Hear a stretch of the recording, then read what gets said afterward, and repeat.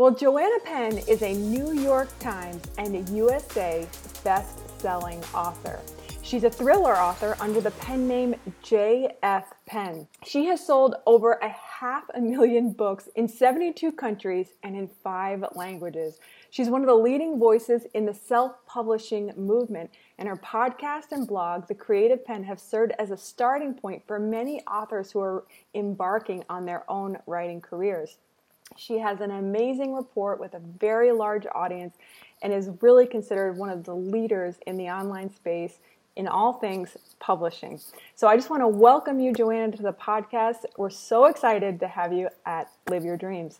So I'd love to just jump in and tell us a little bit about how your own journey started. I've heard, this is like something I heard off the street, but that you wanted to start writing as young as 5, but you didn't write your first novel until 35. So I wondered if that was right, and if you would tell us a little how you got into writing at that age. Sure. Well, first of all, thanks for having me on the show. I really appreciate it. And secondly, I'm British. So if people are wondering what my accent is, that's what it is. That's what it is. That's what's happening. So I guess going back, one of the earliest pictures my mum had, back in the day when there wasn't so much, there was no digital photography. I was sitting there with a pen, and I always was a reader. Read a lot, and I always wanted to be a writer. Like it's the way I expressed myself, always have expressed myself. But the thought of being an author was a really big thing. So my mum taught English at school. I went to Oxford University, and being a writer was you win a Pulitzer or the Booker Prize, or if you're going to write, it has to be something like that's important to the world. Right. And so that really made me feel like that was not something I could do with my life. As a responsible woman, I was going to get a job, a proper job, as they call it, and be able to buy a house and all those things. And I think that's probably the first thing, because you talk about, design a life you love and that type of thing. And I think when we don't know ourselves well enough, we fall into stuff that might be responsible, or things that our parents wanted, or that society thinks is good for us. And so I ended up, at 35 with a great consulting career, 6-figure consulting career, a house, an investment property, a car, all the things that you have. And then you think that that's the whole point. But I was miserable. And there came a point where I was kind of crying at my day job. And obviously, what's terrible, of course, I wasn't suffering in a big way. I had this great life, all the things you're meant to have. But I was like, what am I doing? I hate this. I hate my job. Wow. I'm miserable. I had a lovely husband, but I was like, I need something fulfilling to do with my life. Because I worked in IT, everything just... Everything you do in IT disappears because, of course, there's always new technology. So everything you do is gone. And so I just was like, what shall I do? I know, I'll start writing a self-help book. Wow. So that's basically what the kind of moment was where I went, I've got to do something. So I was reading a lot of self-help. I was listening to a lot of audios, mostly from Americans, because Americans are great at self-help. We love to help ourselves. So I was reading all these American books, and I was like, yes, I'm going to change my life. And so I started writing a book, which it's still available it's called Career Change. And I wrote that book, and amusingly, it helped me change my life, because what I learned was I learned about how to write a book, but also how to publish a book and how to market a book. So that's basically how I got started. So you wrote a book about changing your career as you were doing it. Well, no. I wrote the book about changing my career in a way to try and find out how I could do it. And this is something I think is true of many people who are naturally writers. Some people naturally draw things. Some people like to move and dance and act. And writers, I think what I've discovered about myself is I don't really know what I think until I've written it down. So That's really, so Yeah, so this book was me trying to find out how I could change my own career and figure Wow. out a process of what I thought. And by the end of that book, by the time I published it in 2007, 2008, I had a process for changing my own life. Wow. I love that on so many levels. But I mean, but I guess that would really be something that would serve someone the most, is somebody sort of actualizing it in experience and figuring it out as they're going. You know, it's not just theory. It's like this is actually what I'm doing and what I did. Yeah, So, and I think that's true with a lot of self-help. So I would say if people are reading a lot of self-help books, yep. the book I read at the time was The Success Principles by Jack Canfield, Oh, yeah. which which I came love out that book. a brilliant book, and came out in 2006. And Okay. the very first chapter, the very first principle is take 100% responsibility for your life. So essentially, where you end up is a result of the decisions you've made, Wow. even if that decision is kind of a lack of a decision. And when I look back at my Wow. life, I found that I had just kind of stayed in jobs that I didn't like because they paid well. And Right. I think that's one of the sort of pervasive issues in our society, is a lot of people, well, obviously there's people who haven't got great jobs, but there's also a lot of people who have what society thinks is a great job and yet Right. are still miserable. Yes. Oh my gosh. I think the vast majority, when you said that you were crying at your day job, I was thinking, oh my gosh, that is definitely the sentiment I'm sure that so many of us have had and may have right now. But you're saying, so even through this book, so I mean, you have this storied career of writing book after book after this, but really the nucleus of, or the catalyst of that was your own discontent in where you were at your present life. Yeah, and that's kind of what I've continued to do with my non-fiction. So as you mentioned, I Okay. do fiction and Yeah, non-fiction. nonfiction. But all my non-fiction books have been written as a way to articulate what I'm thinking. So the Successful Author Mindset that I wrote last year Yeah. was really, I got to a point where I was like, why does this stuff keep happening every time? Why am I crippled with, like, I'd written Yeah. 20 odd books by then. I was like, why am I still crippled with self-doubt? Why do I think I'm empty and can never write again? Why am I so disappointed when a book comes out? You know, all these things that Wow. people don't tell you are true about the creative journey. So Wow. again, by writing down the good. things that happen, you can actually learn about them in a better way. So I'm sure some people listening, or, you know, maybe you journal, maybe journaling is your thing. I have, if you can see behind me, tons of journals from my, since I was 15, I've been journaling. But now I kind of try and I use some of those journal entries in my books, but trying to turn what you think into things that can help other people. And I think that's a key with nonfiction. You have nonfiction books, right? And it's about helping other people. And often it has to come from your own journey. Yeah. Like, there's no point in writing something that you don't know anything about. Yeah. Oh my goodness, so true. And I love that. I mean, that really shifts it into a whole other place of service, thinking about your own personal struggles. And so would you unpack a little bit, Joanna, for us, what feeling of self-doubt has looked like for you? I know that I have wrestled with that, and I love your thoughts on this subject. Yeah, well, I think what's interesting about self-doubt, it's really that feeling like, who am I to say this? Yeah. You know, why is my writing so bad? You know, even if you've published, and it's definitely worse at the beginning when you haven't published, or and I think it's very much related to fear. You know, what if people judge me? What if people think this is terrible? What if people think this is, you know, in somehow offensive, or, you know, what if this flops? What if nothing happens? What if this is a failure? So all these doubts come up in your head over and over again. And there's a book called The War of Art by Stephen Pressfield, which is fantastic, but everyone should read that book. True. And he talks about that, and about resistance, and also that resistance is strongest when you're really meant to be doing something. So, you know, if you've got that resistance about, even some people who haven't yet got their writing process down, some people will have resistance for even just sitting down and writing. This is a huge one. Wow. Talk about it. Yes. One. Yeah. For new writers. And it's like, so and all that self-doubt, but the main realization with self-doubt, unfortunately, sorry everyone, is that it never goes away. So I've sat in you know, with writers who were in their 60s, 70s with famous authors like Lee Child still saying that they feel self-doubt every time they publish a book. And so what you have to do, the kind of the antidote to self-doubt, or the way to deal with it, is realizing that the creative process has distinctive parts to it, and self-doubt is one of them. And in fact, if you don't have any self-doubt, you're probably delusional about your own ability. This is going to be awesome. Everyone's going to love everything this. is amazing, I'm so amazing, then probably, you need some self-doubt. Yeah. But I think, it's acknowledging that it happens. It's writing it down. It's not going on social media all the time going, oh, I'm just terrible. That doesn't help.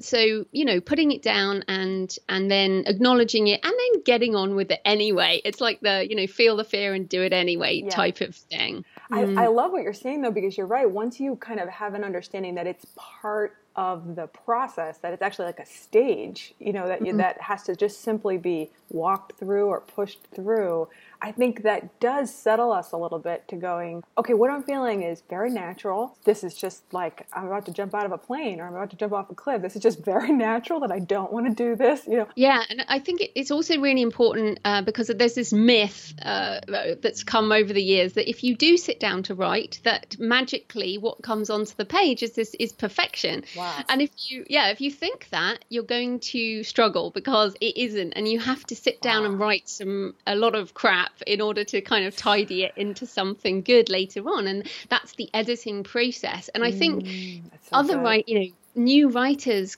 often feel sort of worried or depressed or full of doubt about the fact that they've sat down and they had this great idea, and then what comes out their fingers is not what was in their head. And this is another truth of being a writer. It's like the finished product that you see on the shelf or on your Kindle or on your iBooks or whatever, that has been through edits. It's been through multiple drafts. The writer may have wrestled with it, for a long, long time. Wow.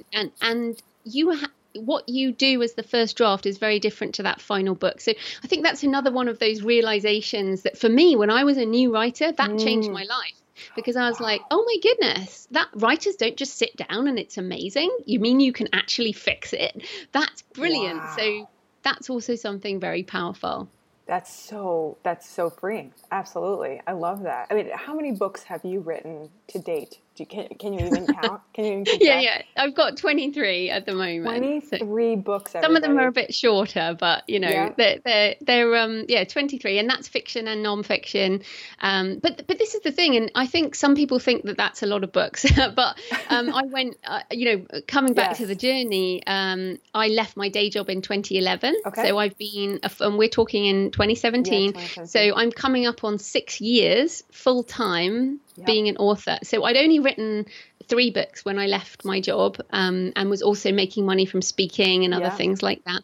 Right. But now, I make money from book sales. I make money from other things. But I think when you have a day job, you have to write in the edges of the day, as I think Toni Morrison said. But, I used to get up at 5 and write before work. And then I used to get home and I used to work on my blog and all of those things. And then when I left my job, obviously I have more time. So, I'm working a lot more hours. So I think when people think, oh my goodness, you've written a lot of books, it's like, well, if you do work a full-time job on your writing, you can get a lot more done. You can get a lot done. That's such a great point. I know. The other thing that I want people to realize, there's so many myths about writing, is that you write one book and then that book makes you $1 million and then you can retire. And that's it. Wow, wouldn't that be amazing if that was true? Exactly. But actually, the truth is, I got to sort of 6 figures US once I had over 20 books. So 6 figures in a year. You need a number of books, because it's like going into a shop. If you go into a pie shop and there's only one pie, you're not as a pie lover going to buy more pies, because there aren't any more. You need lots of pies. That's so good, Joanna. It's like the best metaphor I've ever heard for writing more than one book. Sorry, that's quite British. We like pies. I think that serves just as well over here. No, that's so good. So you kept going, building your repertoire and moving in between genres with nonfiction and nonfiction. How did that happen for you, Joanna? I think I started my blog, The Creative Pen, in December 2008. Okay. And I started because I didn't have any friends. Like, again, many people might find this. I didn't have any writer friends. I had friends, but I didn't have anyone who was a writer. And I was living in Australia at the time. There was a very vibrant community online in America, but I was in Australia. And I was like, how do I meet these people? And how do I get a community of people around me? And so I started a blog. I started podcasting in 2009. And then in 2009, as I was interviewing people for my podcast, I interviewed a guy about writer's block. And I was like, oh, I don't have writer's block. I know that it's a lack of research. I know if you have writer's block, you just need to research some more and then it will work. And he's like, yeah, that's non-fiction. But why aren't you writing fiction? And I said, oh, well, that's because, and then I realized I did have a block, and it was around this Pulitzer Prize winning, Booker Prize winning issue. Like, I can't write fiction unless it's going to win a literary prize. Wow. And this is a very snobbish British thing, I think. But some people think it too, in America. It's like there's a hierarchy of publishing, and the books that mean the most are like the ones that win prizes. Yeah, that's so true. Right. Exactly. But I then realized, I was like, okay, well, that's great, but I don't actually read a lot of those books. Like, I do read some prize winning books, but most of the books I read when I go to my day job on the train, when I'm commuting, are fast-paced thrillers. And I was like, I need to escape. And I was like, why don't I write a fast-paced thriller? And, I had this degree in theology, and Dan Brown at the time had come out with the Da Vinci Code. So I was like, yeah, do you know what? I'm going to write like religious thrillers like Dan Brown. And that was basically how I started. So I started writing fiction. I did NaNoWriMo, if people don't know, is National Novel Writing Month, which is every November, and it's very good. Yeah, it's excellent. And then, so I started writing. It took me about 15 months, that first book. The first one. Okay. And then since then, I've got 9 books in that Arcane series. Wow. And then I've got a trilogy, a sort of London detective series, and then I've got some other standalones, and I'm co-writing. And so I would say to people, if you're feeling that self-doubt around what you should write, take a look at your bookshelf. Like, instead of what you should do, which is what we talked about at the beginning, like your job, you should do this job. And I had that same, you should write this, you know. Yeah. Look at what you actually read, and then maybe start with that. And what I now say to people is, okay, so you want to be a writer. Awesome. Do you want to, win the Booker Prize or the Pulitzer Prize and sell a couple of thousand copies, but win a prize? Or do you want to make $150 million like E.L. James with 50 Shades of Grey? Wow. Yeah. Which one?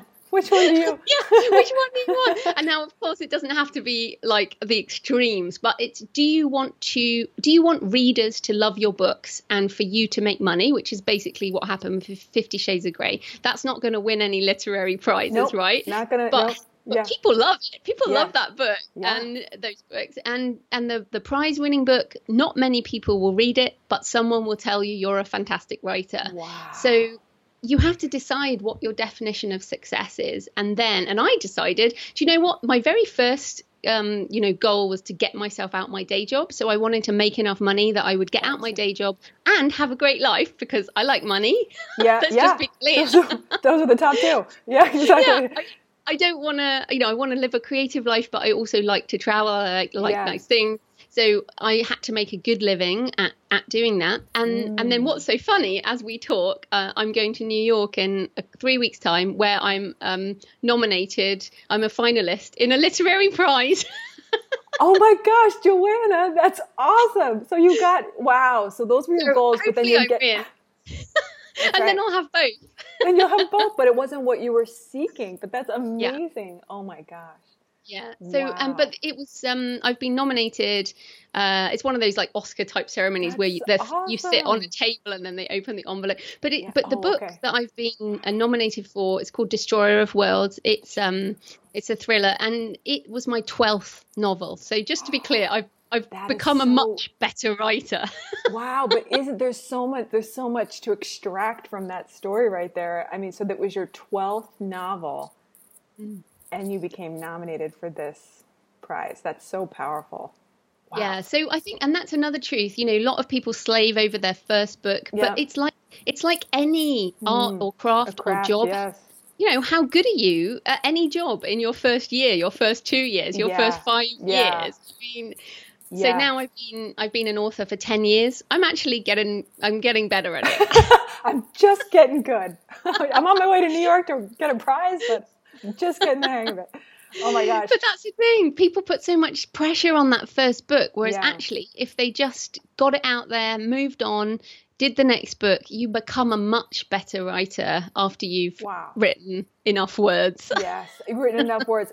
And I just want to insert a quick plug here for your blog, because I love on how you've actually documented on your blog how it was your first year and your second year and your third year, and you really broke it down, and it's so encouraging. It's like kind of going back in time for a new author to go, okay, this is what your first year looked like, then your second year. You really just such a blessing, that part of your website.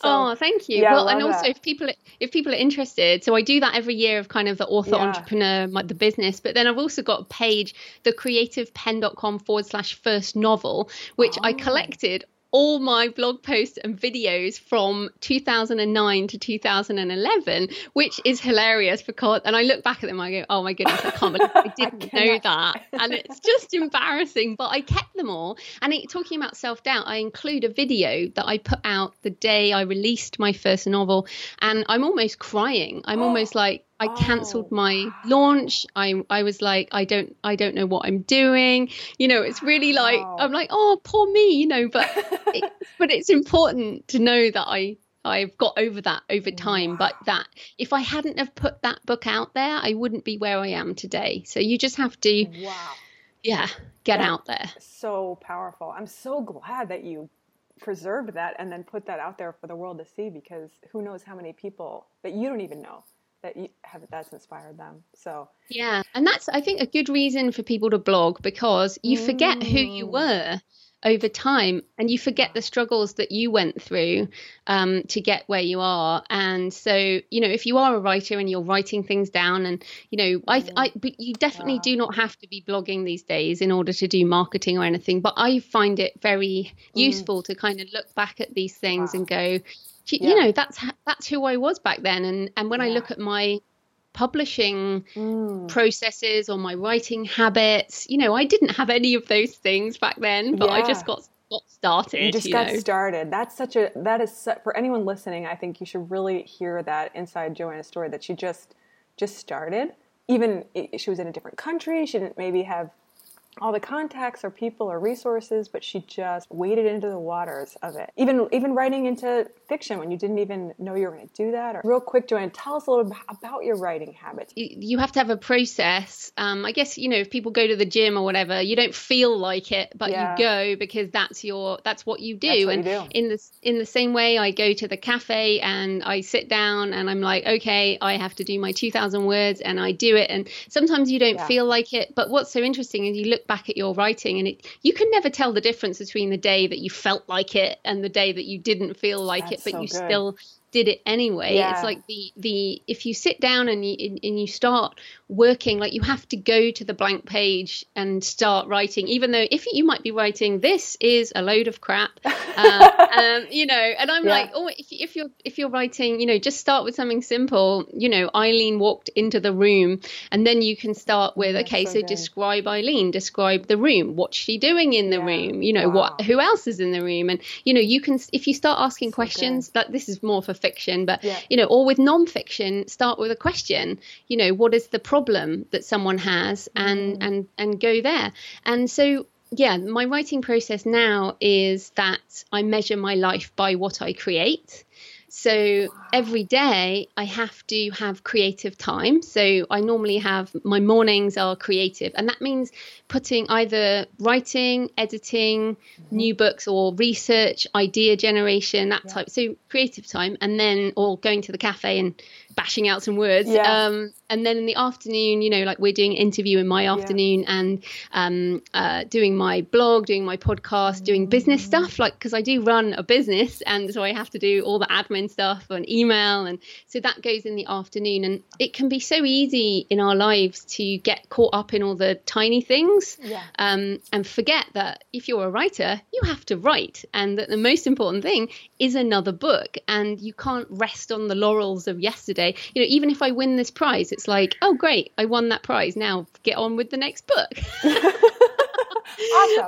If that's how you define your life, then you have to keep moving forward. But I guess we should come back to where we started. I love my life now. I absolutely love what I do, and I understand the process, even though I still go through the roller coaster. And I love writing, I love publishing, I love marketing, and so I have found the life I love, but only by taking those steps towards it, and then kind of pivoting along the way.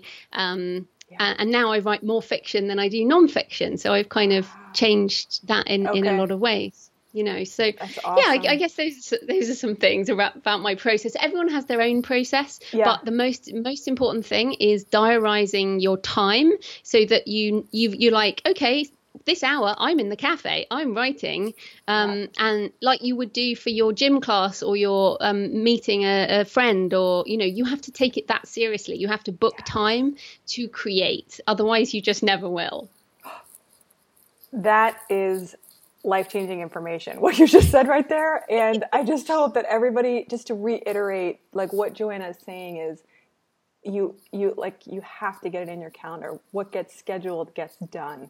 So I love that you prioritize that, you block it out, and that is such a great takeaway for all of us, just to get started, to design the life we want, to live the dream that we have in our heart to do. So Joanna, I can't thank you enough just for your wisdom, and for just how you're really mentoring us through this episode. I know that you do so much of that as well on your blog. How can we not only read every one of your thrillers, but how can we just get in touch with you and stay connected with you? Yeah, so I have a podcast, the Creative Penn Podcast, so people can always find that on their podcatcher. And the website is thecreativepenn.com, pen with a double N, and all my books and audiobooks and everything are there. And there's a free blueprint, which has everything about writing, publishing, book marketing at thecreativepenn.com/blueprint. And that's probably the best place to start. And my thrillers are all at jfpenn.com, F for Francis. Yes. Awesome. Oh my gosh. And Joanna, we are going to be praying like mad that you win this prize. Thank you. In New York. And again, we just really want to thank you for what you do, and really just for how you took that step, whether it was at 35 or whatever age, you really embodied courage, and because you did that, now you're instilling courage in all of us. So. Oh, thanks for having me.